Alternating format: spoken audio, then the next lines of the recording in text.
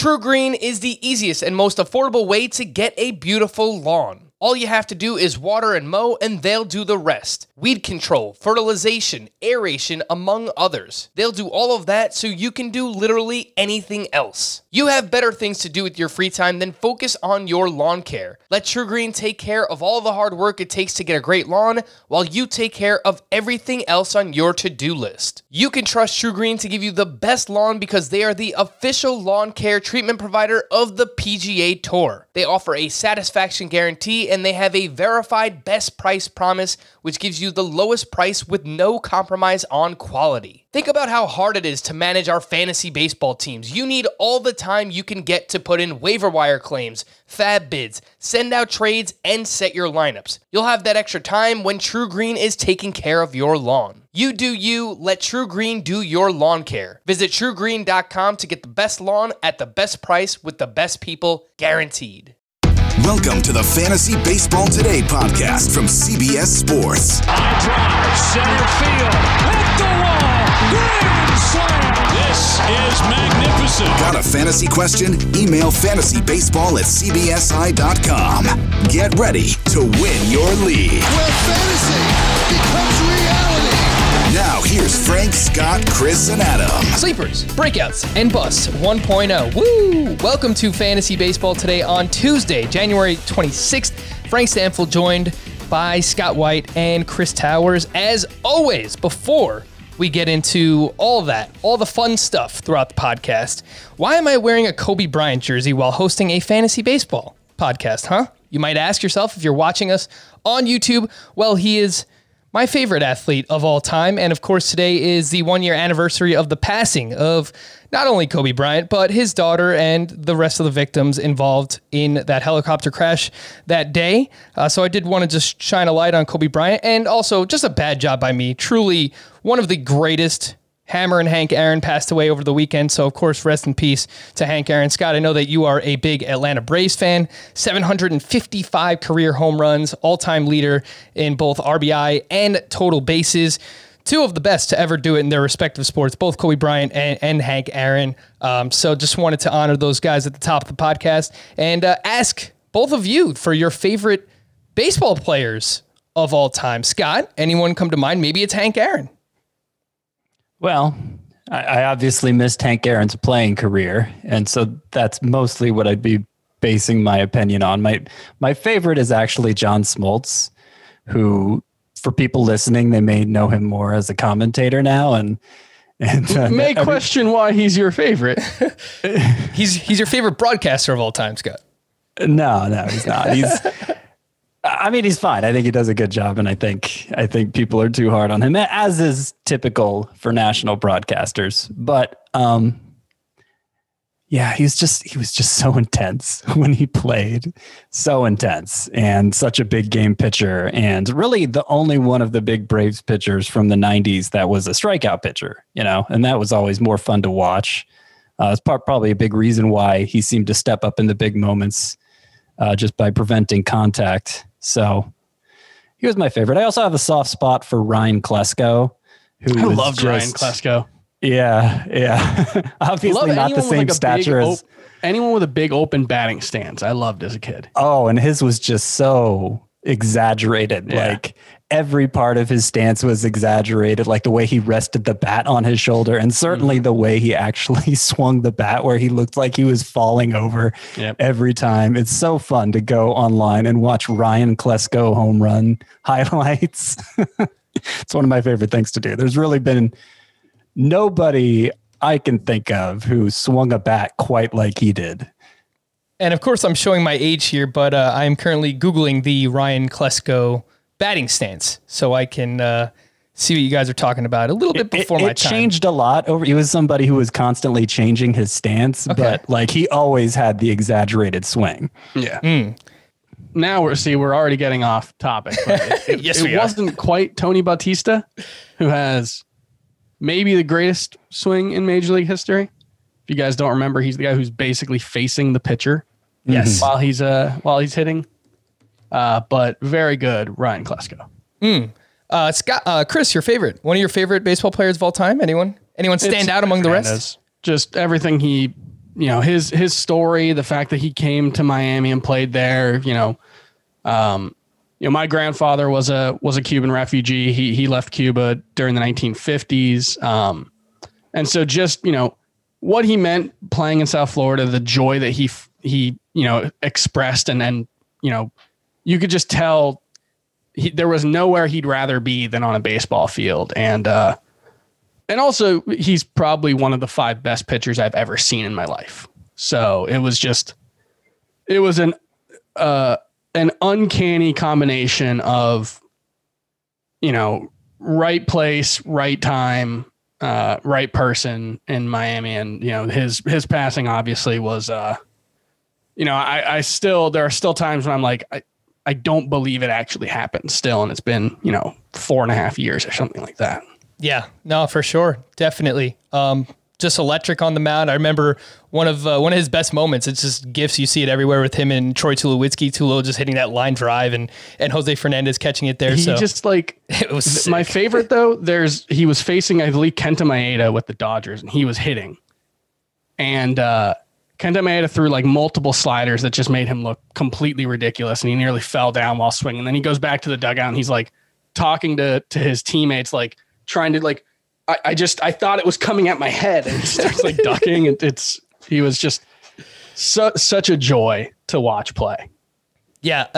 Jose Fernandez, that is for Chris. Vladimir Guerrero Sr., just, I didn't get to catch him early in his career. So I don't know of the Vlad that used to steal bases, but my recollection with the Angels, the Rangers, the Orioles, being able to hit balls that bounce on the ground, hit balls that are up at his eyes. It's just no batting gloves. I loved watching Vlad Guerrero just grow up. A complete force of nature. It's one of those ones where like people would try to argue, oh, well, the defensive stats were bad and his WAR was only 55. Maybe he shouldn't be in the Hall. And it's like, stop. You cannot tell the story of Major League Baseball in the 1990s and 2000s without Vladimir Guerrero. You just cannot do it. And that alone, like there was just nobody like him.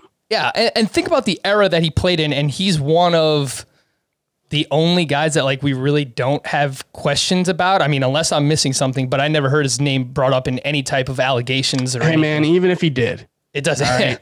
He was ridiculous. And, maybe he's a bad defender, but also his arm was ridiculous. It's one of the, like, if you're worried about Vladimir Guerrero's defense, you're missing the point. Just like stop watching baseball. All right, so like, well, he was minus 22 in FRRA from 2001 to 2000. It's like, shut up, nerd. I love that you're playing on the field, not the spreadsheet. Wow. I love that you're quoting something that could wind up being, an argument that you would use against someone else on a different day. Maybe like Derek Jeter. Yes. It's fine to make that argument against Derek Jeter. Now that we spent 7 minutes of the podcast talking about our favorite baseball players and athletes of all time, again, we are doing Sleepers, Breakouts, and Busts 1.0. Today, have some news and notes, and we will get to questions today, I promise. No matter what. When we get to the 50-minute mark, I'm stopping. No matter what's going on, we're answering questions today. News and notes. The big news Monday that came out was Cactus League Executive Director Bridget Binsbacher, hope I got that right, penned a letter to MLB Commissioner Rob Manfred signed by local leaders from all 8 Cactus League municipalities that noted it would be, quote, wise to delay the start of spring training until sometime in mid-March due to the rising number of COVID-19 cases in and around Arizona's Maricopa County. Binsbacher later told ESPN that the 10 facilities in Arizona will be ready to open if spring training begins when currently scheduled. Doesn't mean anything yet, but we keep hearing these rumblings about a potential delay. So I don't know if either of you have anything to add here. It's just kind of a wait and see approach for now. Well, that was my initial take. Then I saw a tweet from Jason Stark, now of The Athletic, who basically said there's no way the players union is going to go for that. It has to be, it's not something the league can just decide on its own. It has to get the approval of the players union to delay the start of spring training, which would, of course, most likely delay the start of the season. And then you get into a situation of how many games do you play the players for again? And he's just saying the players union isn't going to go for that. So, I have no reason to believe at this point that that spring training won't start on time, whether it's in Arizona or Florida. Things could change. Obviously, we don't know what's going to happen, but I'm I wouldn't be freaking out over this letter that was written. It is worth noting that the NBA has dealt with so many issues without a bubble right now. Obviously, I mean, we're still in the middle of a pandemic, even with vaccinations coming out. But I mean, we'll talk about it again at some point. But assuming players are not vaccinated by the start of the season, like there's going to be things that happen, of course. Similar to we dealt with it last year. Yeah, we dealt with it. Yeah, so it was honestly slightly less of an issue in baseball than I expected it to be, but what we're seeing in basketball does make me think that we're probably going to have more incidences, at least early on in the season. For sure. The other big news from Monday came from John Heyman, who reported the MLB Players Association has rejected a plan for the universal DH and expanded playoffs. It was interesting how he framed this because he kind of pinned it all on the MLBPA, but we know that's not the case. It's obviously there's two sides to every coin and negotiation. But yeah, if there's no DH in the National League, that obviously limits some spots for Marcell Ozuna and Nelson Cruz and potentially some other players. I missed this on yesterday's podcast, but Jurickson Profar re-signed with the Padres over the weekend on a 3-year deal. If there's no DH, the Padres have 3 spots available, second base, left field, and right field for 5 players in Tommy Pham, Will Myers, Jake Cronenworth, Ha-Seong Kim, who came over from Korea, and Jurickson Profar. So, Scott, I mean, at some point, let's just say there's no DH. Are we kind of devaluing all of those players? Because I imagine they're going to just mix and match to keep everyone fresh, at least at those spots. Maybe even Trent Grisham loses time. I don't know. Yeah, maybe. I mean, there's a chance everybody loses a little bit of time when you have 2 super utility players on the roster, because that was the role Ha-Seong Kim was supposed to fill. And so my reaction to Profar re-signing with San Diego was to lower Profar, was to lower Kim, was to lower Cronenworth a little bit. Those are the only 3 guys I lowered because I think they will end up eating each other's at-bats the most. But it affects the whole lineup. Maybe Will Myers comes back down to earth. Maybe Tommy Pham is just hurt all year. He's had so many injury troubles over the past couple of years, and he's not getting any younger. Profar got most of his playing time last year filling in for Pham in left field. So maybe this is a reflection of how the Padres feel about Pham's health right now, or just, they want to be prepared in case it goes wrong again. Yeah, and it could definitely just be an organizational tactic that they're going for, because they kind of have done the same thing with pitching. We keep wondering, is Lamet healthy? And they say, we just want a lot of depth on the team. So maybe they want depth in the rotation. They want depth for the middle infield and for the outfield as well. So at some point, if there's no DH, I'm going to have to think a little bit more about Tommy Pham, someone I do like, but if they want to keep him fresh, maybe he sits out once or twice a week. So that would obviously devalue him a little bit. I was thinking about other teams that this could affect. No DH. Obviously, the Mets came to mind, and I tweeted about Dominic Smith, but he's still penciled in to play left field. Sandy Alderson has said things along the lines of, well, we don't love him in left field, but I think his bat is just so good that they'll find a way to get Dominic Smith in. So I'm not completely worried about that. The Reds was the only other team that kind of stood out to me, because likely one of Shogo Akiyama, Jesse Winker, or Nick Senzel, who, ironically enough, I have as one of my sleepers, would lose time if there's no DH. So pay attention to the Red situation as well. Adam Ottavino was traded from the Yankees to the Red Sox on Monday. Ottavino went from a 1.90 ERA in 2019 to a 5.89 ERA in 2020. He's had 4 straight seasons with a walk per 9 over 4, and his BABIP skyrocketed while his swinging strike rate plummeted this past season. Chris, any chance he steals some saves away from Matt Barnes? This is Ottavino. Yeah, I mean, if you're worried about the walk rate for Adam Ottavino, then it's kind of worth noting that Matt Barnes has had his own issues with walks in the past, and so I think there's a decent chance Adam Ottavino gets a chance to be the closer for the Red Sox at some point. I would bet on it. Partially that's because he's really good, and partially that's because, Matt Barnes is okay. Sometimes not particularly okay. Sometimes he looks really, really good. And also he's a closer. And so you should bet, if any given closer, you probably won't lose money betting that someone else will be getting saved for some amount of time for that team in any given year. Yeah. And I believe I've seen somewhere that Alex Cora has been kind of non-committal on Matt Barnes. Like, yeah, he's the guy because they just don't really have anybody else right now. But I believe it was 2019 where Barnes was expected to start as a closer, and he lost it to like Ryan Brazier, and then it was Brandon Workman towards the end of that season. So whatever, Matt Barnes. Yeah, like Matt Barnes had a 4.30 ERA last year and a 4.84 FIP. It's probably like Adam Ottavino's probably a better pitcher. Yeah, the 5.89 ERA for Ottavino doesn't tell the entire story.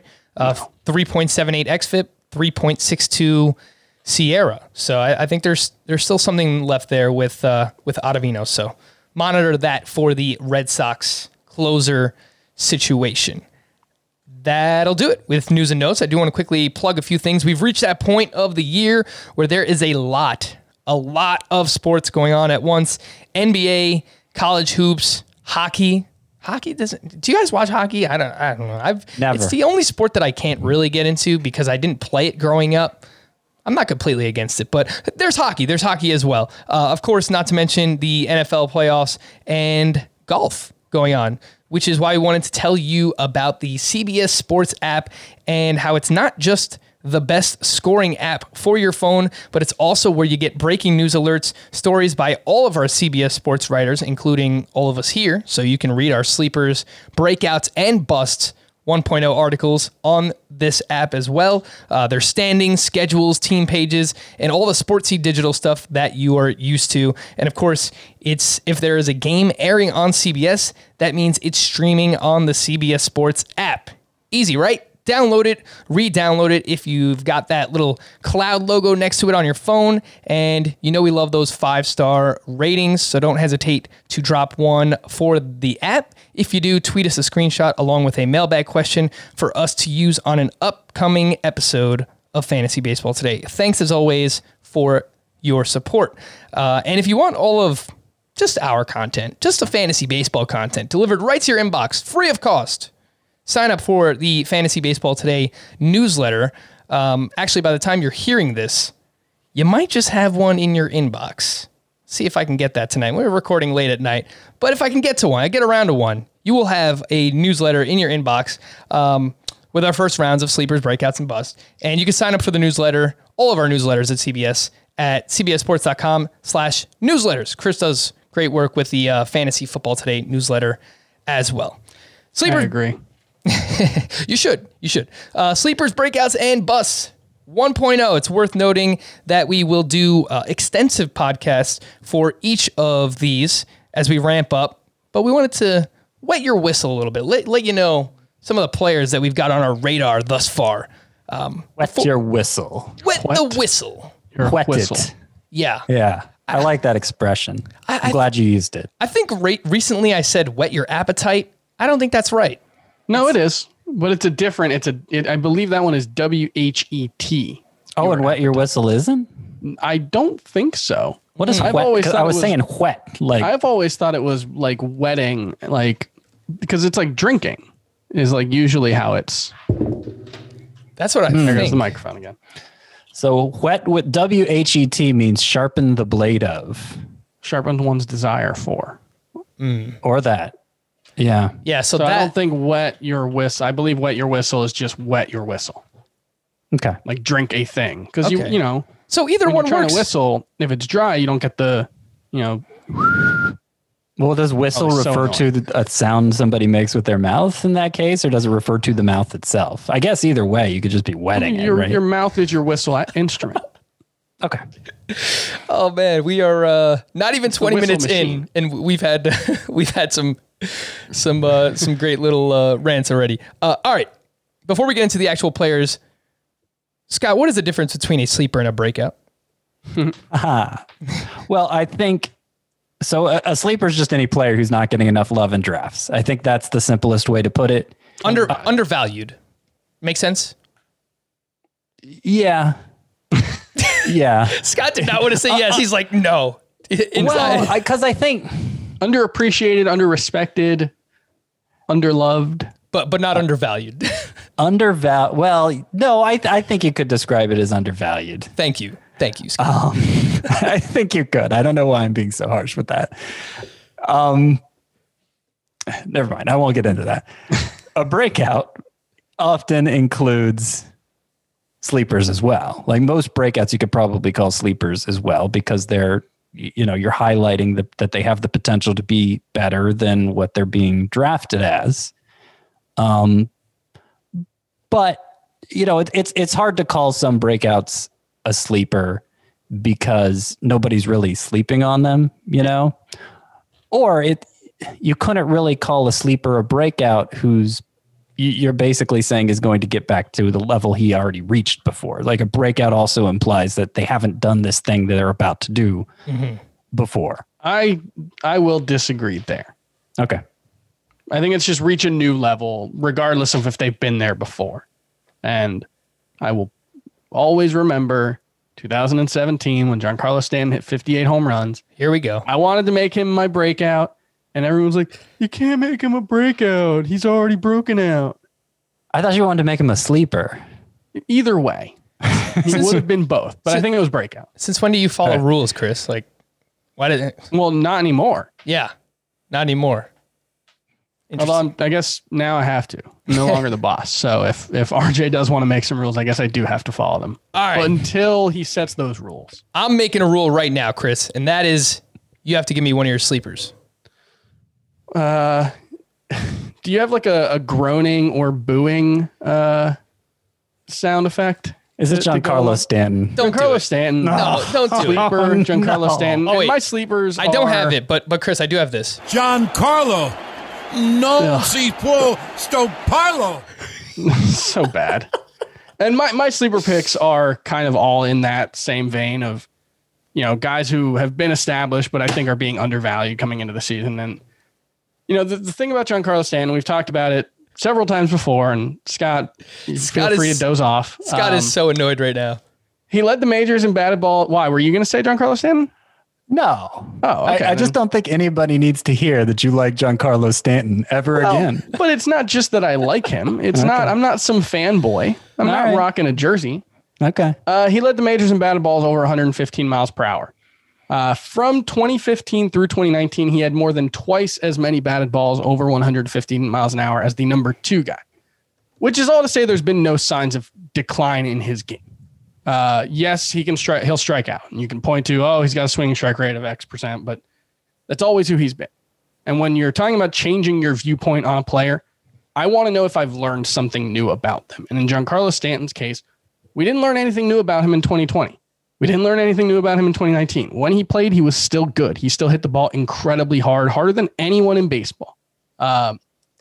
It's just he hasn't played much. But when you're talking about an ADP of 115 or 121.06 in NFC drafts right now, that screams undervalued. That screams people sleeping on him. If he plays 150 games, he's probably going to be a top 30 player. I think it's just about guaranteed. And at this point, it's just you're discounting him for the injuries and for something else. And I don't think that makes sense. Yeah, and Chris and we butt heads last year over Giancarlo Stanton. And that's when his ADP was... It was in like the 70 range, I think. It was, everybody butted heads with Chris over Giancarlo Stanton last year. And I was right. It was 63. His ADP was 63, according to the NFBC from last year. Now he's going past pick 100. He played a higher percentage of his games in 2020 versus 2019, and his ADP dropped 40 spots. So I don't really understand that. And I can actually get behind this, Chris. I think that he is undervalued, and it's kind of a similar situation to Carlos Correa, who I also was not on last year. He is one of my sleepers because I think that he is undervalued. In OPS over 900 in 2 of his last 4 seasons, has proved that he can be an elite player entering a contract year. And I think the hate has just gone too far for Carlos Correa now. So I'm with you on Stanton, and I would throw Carlos Correa in that mix as well. Scott, you were going to say something? Well, you say he played a higher percentage of his games, Stanton did in 2020 than 2019, but that's because he hardly played at all in 2019. He played a little more than a third of the season last year. Yeah. Now he was around for the whole postseason. In between the regular season and postseason, I think it was 11 home runs. 30 games and 10 home runs in 30 games. Okay. I thought it was even more than that. But that's, okay. That's you're right. really good. Yeah, no, that is really good. I definitely believe I think last year I tried to make the argument he was showing signs of decline, and I don't feel that way anymore. And because the price tag has dropped, like it has for all DH only players, I can get behind this pick a little more this year than I could last year too. I'm more likely to fill that spot with JD Martinez, Jordan Alvarez, Nelson Cruz. So I don't think I'm going to have much Stanton, but I don't think it's like if you fill that spot with one of those guys, I don't think that forbids you from drafting Stanton, because it's very likely he's going to gain outfield eligibility at some point during the season. If like JD Martinez or whoever you're blocking him with doesn't. I mean, I don't think Alvarez or Cruz is going to gain that, but Martinez could. Yeah, and it's worth noting that Stanton is going later than all of those other util-only names that you mentioned. So again, outside the top 100, and it was a super small sample size, as it was for everybody. It was only 23 games, but he slimmed down. He did things a little bit differently. Swinging strike rate went down. Strikeouts went down. More line drives than ever before. So do with that what you will. Even if you don't want to buy into it, he's still undervalued. Scott, your first sleeper. So I think I'm going to go with Griffin Canning here, which is obviously a different range of sleeper. Like we're talking about no more than a late round pick for Canning, but I think there was a lot of hype around Canning at this time a year ago. And then remember, he had that elbow trouble in spring training, and people were like, does he need Tommy John surgery? And his value just tanked. Then the season started late and he was there for the start of it. And people were like, okay, maybe we need to get back on board the Griffin Canning bandwagon. But then like he wasn't getting the whiffs at all at the start of the year. The slider, the whiff-tastic slider he showed in 2019 that made him a sleeper. He was still throwing it a lot, but it wasn't getting the whiffs. And he was getting some bad results. And so I think at that point, a lot of people just tuned out completely from Griffin Canning. But everything changed for him again over his last 5 starts. His swinging strike rate jumped from 9.9 to 14.5, which is like opposite ends of the spectrum, like bottom of the league versus top of the league in that particular metric. And along with that, his K per 9 jumped from 7.5 to 10.4. His ERA during that 5-start stretch, for what it's worth, was 3.14. So he was pitching much better. The slider kind of came back during that stretch. It started getting whiffs again, but more than that, like he developed a curveball in the meantime to kind of get by without the slider. And when he had both of them working, like it just became a pretty special arsenal, even better than it looked like at this time a year ago. So I think Griffin Canning may be on the verge of taking off. I think he proved in regaining his slider and throwing it with conviction again toward the end of the year that his elbow is healthy at this point, and no cost to getting him. Yeah, I think the big thing that stands out there is if he can sustain the gains he made with that curveball from 2020 and get back to the success he had with the slider in 2019 when he had a 45% whiff rate with it. It could be, a really devastating combination for a guy who, already does do a pretty good job of getting strikeouts, but could, take a leap into the 10K per 9 range. Yeah, and he had some prospect pedigree. I remember 2 years ago when he got called up, people were making a big deal about him, and rightfully so. The Angels need him to be good. I mean, they're bargain basement hunting, if that's a thing, for pitchers again. They signed Jose Quintana. They have not signed Trevor Bauer yet, which I think would probably be a great fit for them, but they're going to need Griffin Canning to be really good. And, you spoke up the curveball and the slider, Scott, and according to Fangraphs, his changeup was much better. They have these pitch values. His changeup was much better last year than it was even in 2019. So in conjunction with all those other things, if this changeup, which he throws around 15% of the time, it's, it adds to the repertoire. We're talking about potentially 4 pitches for Griffin Canning. So, yeah, I definitely think a name to watch. The ADP for Canning is 266.5 over on Fantasy Pros. So, basically free, one of your last round picks. And I'm going down that route as well, Scott, with one of my sleepers here. I am going with Nasty Nate Eovaldi. I'm sure many people have fatigue over Nate Eovaldi at this point, but just one of these guys I can't quit. Throws extremely hard. He's changed the pitch mix a couple of times the past few years. Has a cutter, has a few other breaking pitches as well. But in 2020, 9.7 K per 9, 1.3 walks per 9, both career best, supported by a 34% chase rate, 13% swinging strike rate for Nathan Eovaldi. His 22.6% K- walk rate would have ranked 12th among starting pitchers had he qualified, ahead of names like Luis Castillo, Zach Greinke, and Dylan Bundy. Eovaldi finished the season with a 3.72 ERA. That included a start in Yankee Stadium where he allowed 8 earned runs. If you take away that start, he had a 2.51 ERA. So I'm chasing it. I'm chasing the dragon that is Nathan Eovaldi. I don't know if you want to call Nathan Eovaldi a dragon, but Scott, who would you rather have between those two, Eovaldi or Canning? I'd rather have Canning. How about you, Chris? Once a Marlin, always a Marlin. Remember that. I would think I have Eovaldi a little higher. I do like him quite a bit. Yeah. He's such a weird pitcher because he's one of those guys who throws really, really hard, but doesn't really get the kind of results that you'd like to see with the fastball. But last season he did have a 391 WOBA against the fastball. Ex-WOBA was 311, so maybe you can point to a little bit of bad luck there. But I think the big thing has been the development of the cutter over the last couple of seasons, and that seemed to really help him take a step forward in that 2018 season when he was it 2018 or 2019 when he? Yeah, it was 2018. 2018 when he won the World Series with the Red Sox. Got the big extension in the offseason, and I think he still looks like that guy. I think that was 2017, actually, right? That they won the World Series. He didn't. No, he was traded to the Red Sox in 2018. You're right. Yeah, he didn't pitch in 2017. Yeah. My bad. So, obviously injuries have been a significant issue for him in his career. And so, that's always a concern. But as a late round flyer, I've ended up with Eovaldi in I think at least one of the drafts that we've done so far. So, I'm there with you. Just another name on that list for me.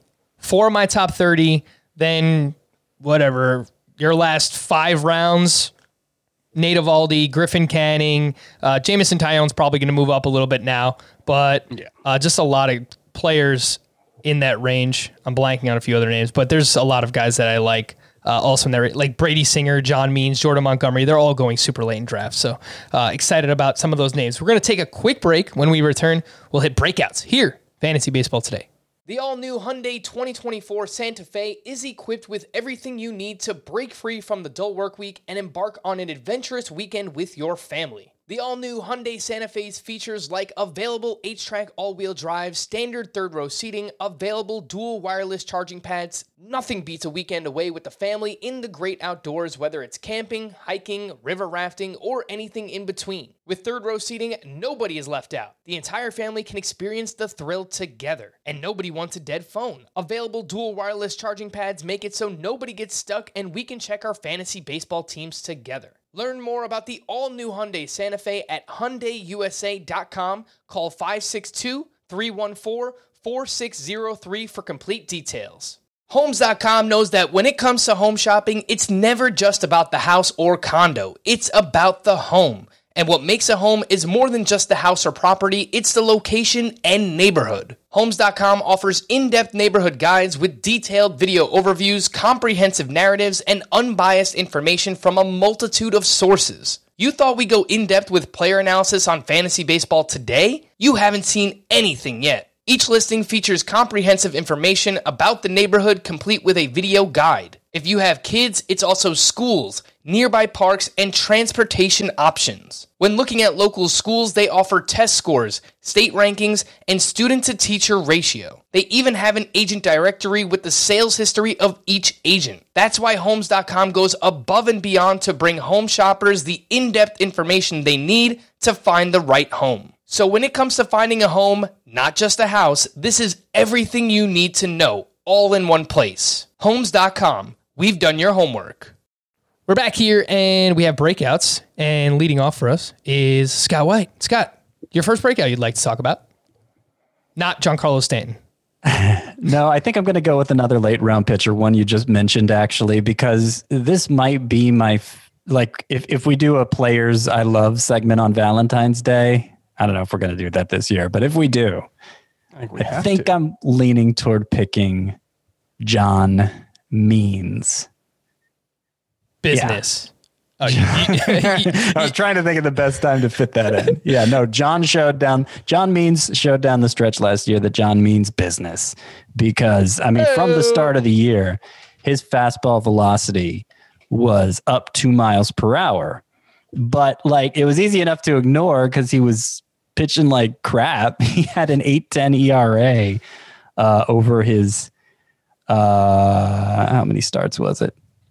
Yeah, he was pitching awful at the start of the year. But then, suddenly it kicked in. His final 4 starts, his swinging strike rate went from... Actually, it was his final... Yeah.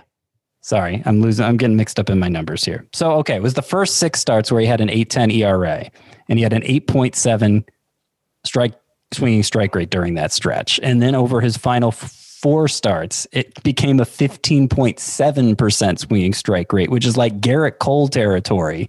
And he was just unbelievable. His K per 9 went from 5.4 in the first 6 to 11.4 in the final 4. His ERA went from 8.10 to 1.52. And it's just like he figured out how to make that velocity work for him. His changeup was this great swing and miss pitch. He's always had fantastic control like that. When John Means has been successful in the past, it was mostly on the strength of that, on the strength of his control.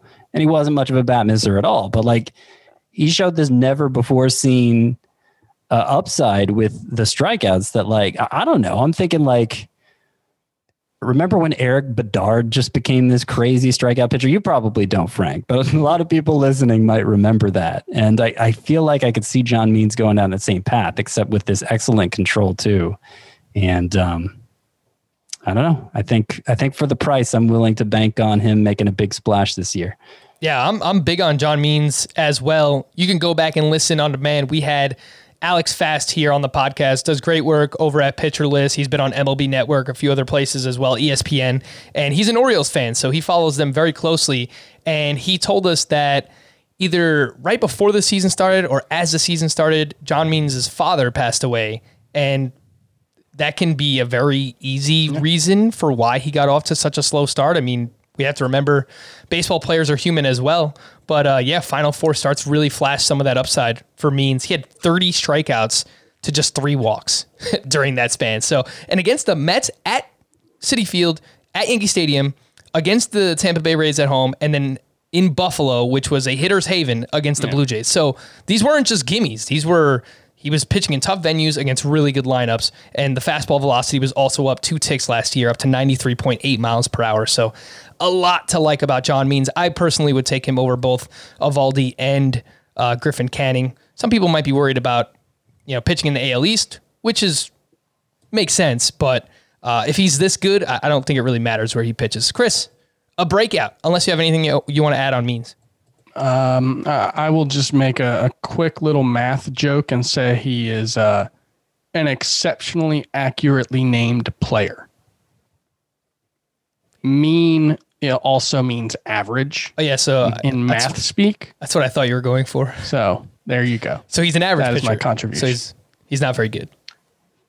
Yeah, I don't like. A recurring theme for me is going to be don't overreact to 2020, and that's especially true when we're talking about small samples of the small sample. And in his case, I just think you look at the track record. He's got a 3.97 ERA and 202 innings, and that's with a 252 BABIP.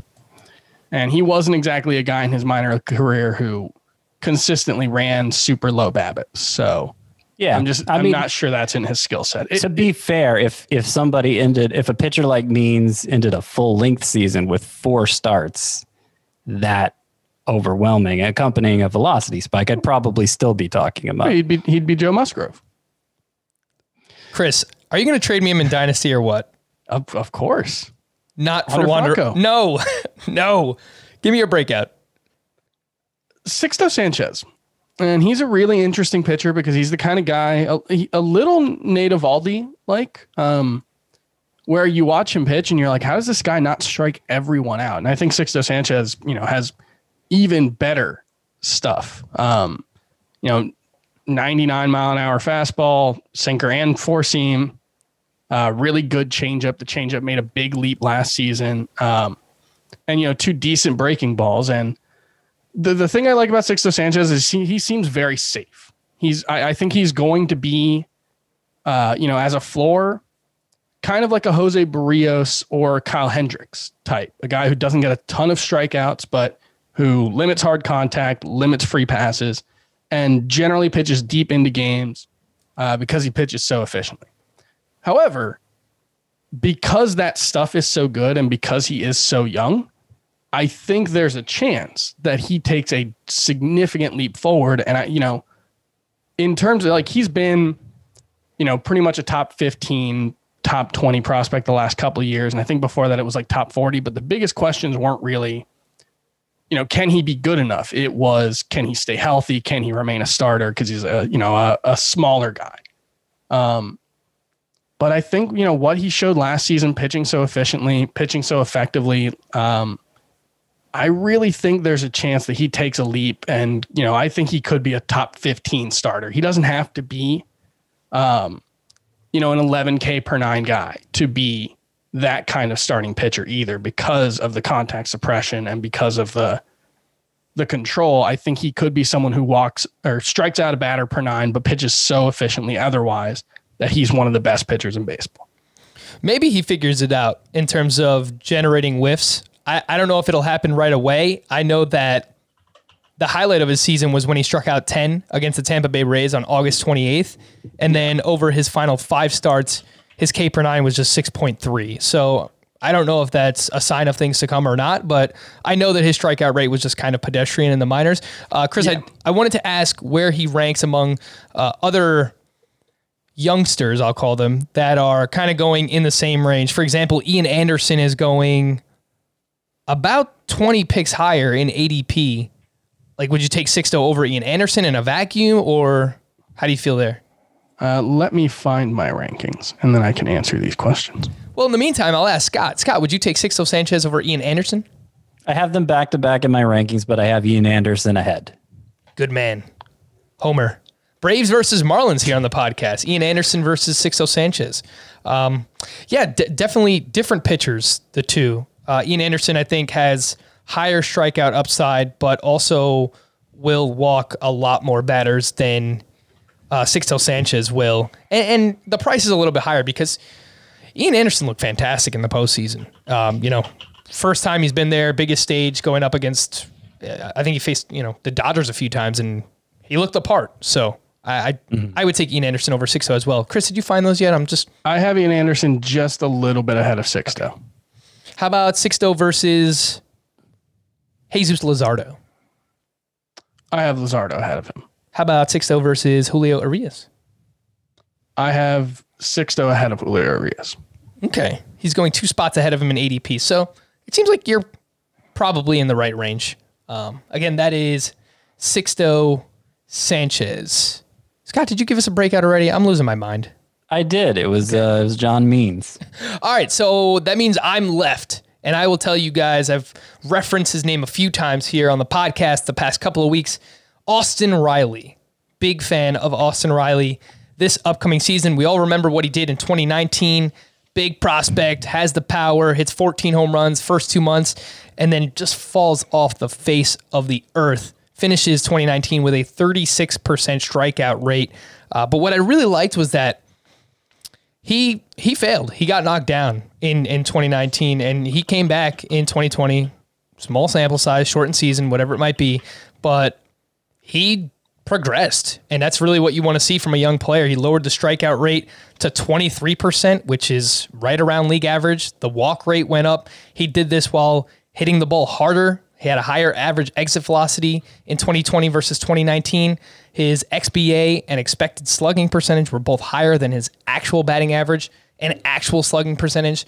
So I just think if he takes that approach of making more contact and kind of blends it in with the power, maybe the strikeouts come back up a little bit. But if he puts those two things together, I think we could see like a 270, 25, 30 home run season in the middle of a really good Braves lineup. And he's going outside the top 200. So big. Yeah, I mean, you saw what that lineup did for Marcell Ozuna and his counting stats. If Austin Riley, he's not, I don't think he's going to be as good as Marcell Ozuna was last season. But, if he can be a 270 hitter and he can hit, 30 home runs, which given the raw power that he has should be, relatively easy if he's making the kind of contact he was last season.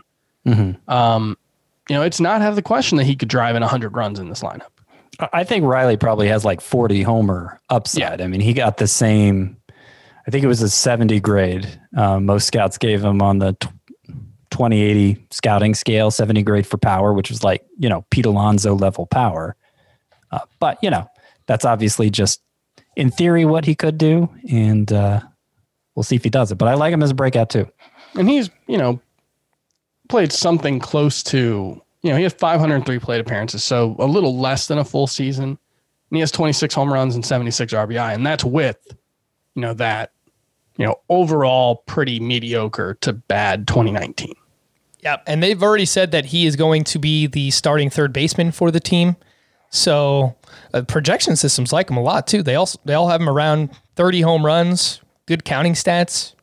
I'm a fan, big fan of Austin Riley. Busts. Let's end with some busts here before we hit some questions. I noticed we all have a top 12 starting pitcher by ADP, not by rankings, because Scott does not have Walker Buehler inside his top 12.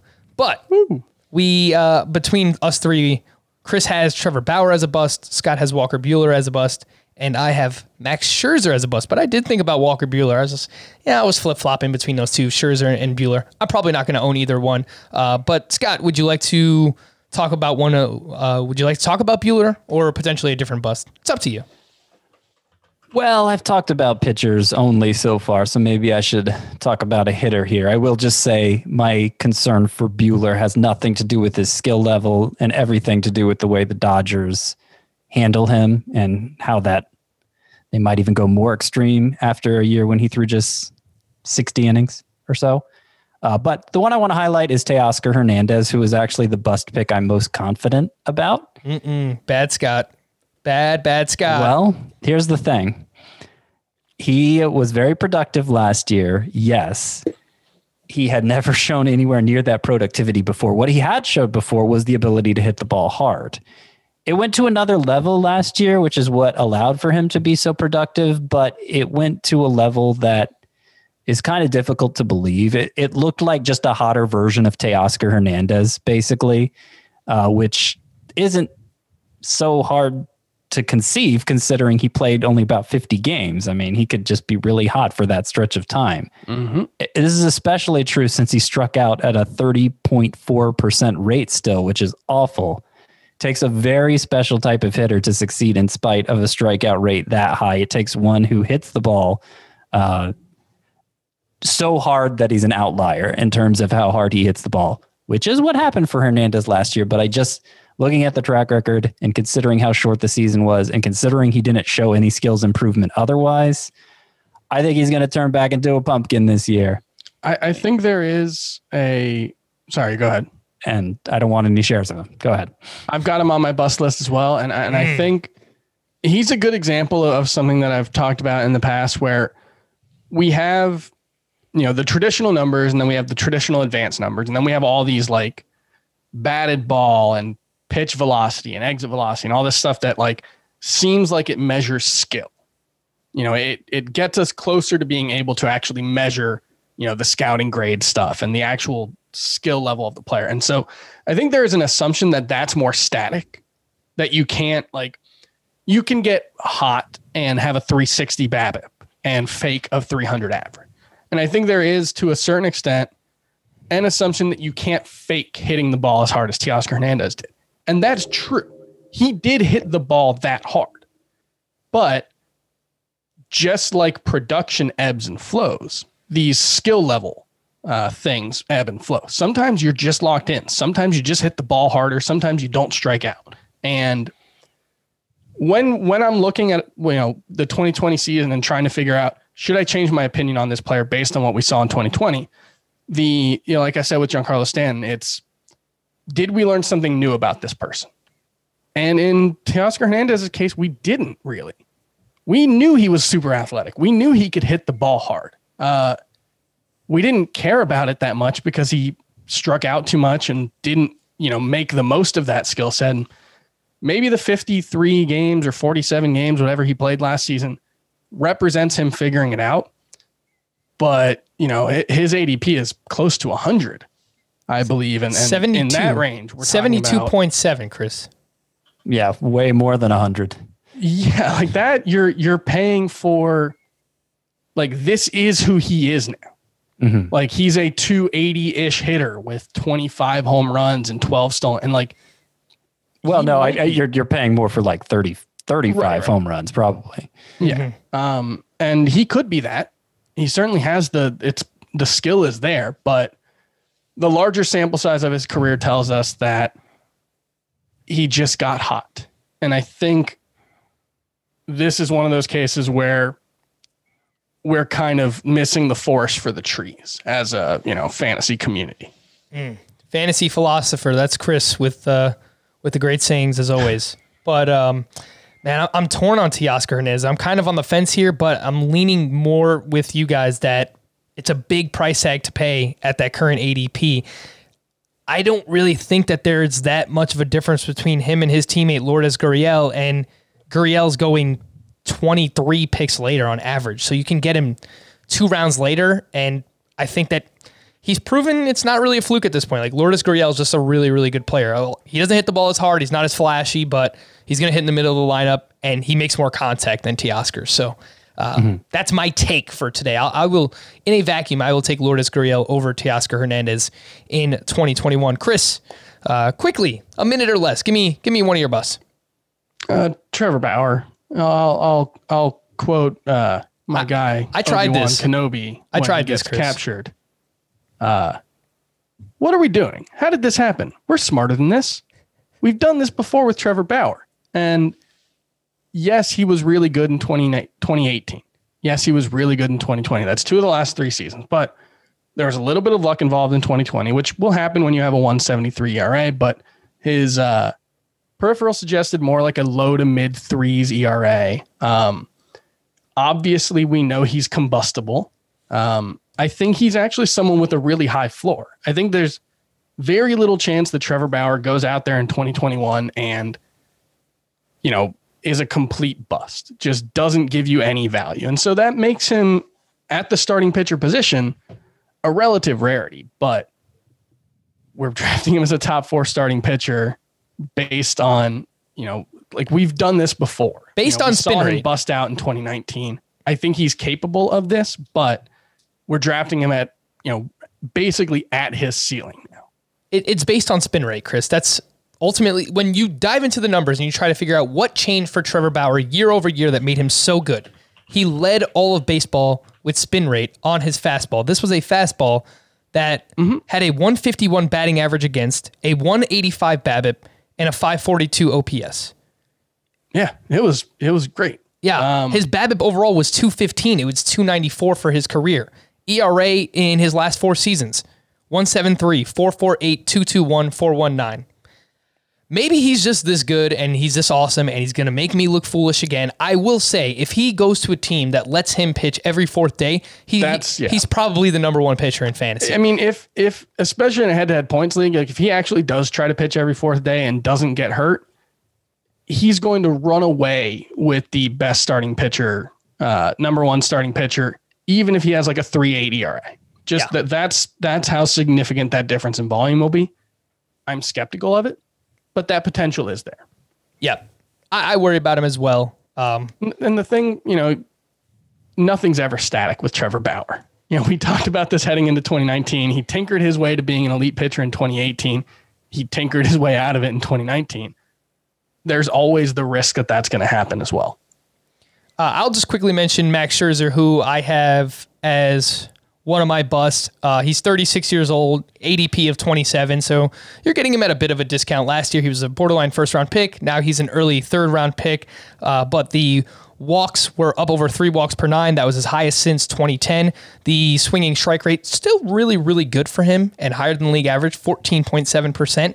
But that was his lowest percentage since 2014. He has the neck and the back injuries in the past as well for Scherzer. So I'm worried about all 3 of those pitchers that I mentioned. Bauer for Chris has him as a bust. Scott has Buehler and Scherzer. So within the first 2 or 3 rounds, you're looking for pitchers to avoid.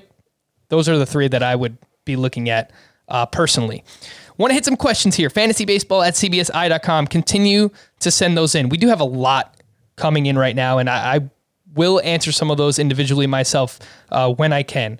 But it's also, when you're sending in keeper questions or dynasty questions, just try and limit it to whoever you're actually thinking about keeping, and try not to send your entire team, just because it's more likely for me to choose that question to put on the podcast if there's less names. I'm just being completely honest. So continue to send those emails in. Just be cognizant of that. This one's from Tyler. 12-team Roto League, $100 salary cap draft. Not an auction anymore. Get to keep up to 3 players. Lineup has 4 outfielders, a corner and middle infielder, 5 starting pitchers, and 3 relief pitchers. Only 1 bench spot. Interesting. Corbin Burns for $4. Max Fried, $6. Kenta Maeda, $4. Jesus Luzardo, $8. Brandon Lau, $2. Corey Seager, $8. Dansby Swanson, $2. So out of these 7 names, you have to keep 3. Scott? Corey Seager, Kenta Maeda, and man, that 1 bench spot makes things weird. I think one of the pitchers, but who's liable? They're all going to have workload issues. So I'll just say Corbin Burns because that's the one I rank the highest. So Corey Seager, Kenta Maeda, Corbin Burns. Yeah, I would agree with that. I have Burns ranked higher than Fried, and he is cheaper for Tyler. So let's go with that. This one's from Mark. My fantasy baseball bucket list includes trying out the Marmol strategy in a real league. So for those who play in head-to-head category leagues, which at times we are a little bit neglectful towards, but whenever we talk about Roto or categories league, more often than not, that means we're talking about head-to-head categories. Unless you play in a head-to-head categories league that includes walks or on-base percentage or total bases. If that's the case, then you might want to use our head-to-head points rankings. But the Marmol strategy is in a head-to-head category league with either no weekly innings minimum or a low one. You use your first 10 picks or so on hitters. You don't draft a single starting pitcher unless your league requires you to do so. And if you must draft a starting pitcher, target ones late that have innings pitch concerns, but good ratios. From rounds 11 on, you focus on remaining closers, high-end setup relievers with strong ratios. You punt wins and strikeouts, but your offense is theoretically great, and you should win ERA, WHIP, and saves most weeks. So, Chris, I'll go to you for this one. Your thoughts, advice, tips on the best way to execute the Marmol strategy, or is it against the, quote, integrity of the game? No. I mean, if the Rays can do it, I guess you can do it. That's a good point. If it's within the rules of the game, there's no reason not to. I think that the best advice you can give for executing this strategy is actually execute it. It's a lot like going true zero RB in a fantasy football draft where you're going to start getting really antsy and you're going to start, you might take a peek at your projected stats and you might start to panic a little bit. You can't do that. You have to execute the strategy and realize that coming out of the draft, when you look at your team, there might be holes there. You might look at your pitching and because you're so used to having 5 or 6 starting pitchers, you might, start to freak out a little bit and think that it's not going to work, but it's actually a very viable strategy. It's one that can work in a head-to-head categories league, especially. And you've just got to commit to it. This is not the kind of thing that you can go half in. You have to go either all in or don't try it. That's true. And I do think it can work, but I want to point out that it's named the Marmol strategy after a relief pitcher named Carlos Marmol, who peaked about almost 15 years ago. It's a 15-year-old strategy, and the landscape of the league was very different back then. And I just don't think it's like the landscape was such that there was more differentiation between hitters than there is now. And I don't think investing your first 10 picks in hitters guarantees you as much dominance in those categories as it did then. So I wouldn't do it. That's just my 2 cents. I think one of the biggest things about it, though, is it is one of the few ways that you can really target stolen bases and not have to not feel the sacrifice that you're making when you're targeting an Adalberto Mondesi. I will say, Chris, you said don't go like half in when you do it. Usually for me in head-to-head categories leagues, and I don't play in a lot of them, maybe 1 or 2 per season, but I think I kind of use like a pseudo version of this. I usually punt steals. I try to draft high batting average, high home runs, and every time someone hits a home run, they're giving you a hit, a run, and an RBI. So I focus on those 4 offensive categories, fade steals, and then on the pitching side, I'll target 2 aces within my first 4 or 5 picks, and then I'll just wait and I'll take some closers and high-end relievers, but usually have 3 closers and maybe 2 or 3 other high-end relievers that are just constantly racking up stats for me throughout the course of the week. And then I'll just pick up some, 2 starters or streamers. But you still kind of have that chance at wins because you have those 2 aces at the top. So it's kind of a pseudo Marmol strategy, but not really. Another strategy part of it is it does matter whether you're playing in a 1 win per week or 10 games per week head-to-head categories format. And by that, I mean, if you win 5 categories, you tie 1 and your opponent wins 4. If you go 5-4-1 in that strategy, I think it's a little harder to justify this strategy because you're going to end up being pretty middling.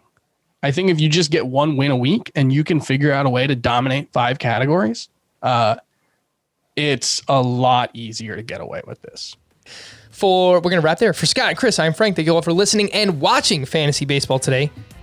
I will let you know that on Wednesday, Danny Vietti and Will Middlebrooks will have AJ Preller from the Padres on the podcast. So definitely going to want to listen and watch that podcast as well. We will be back on Thursday. Bye-bye.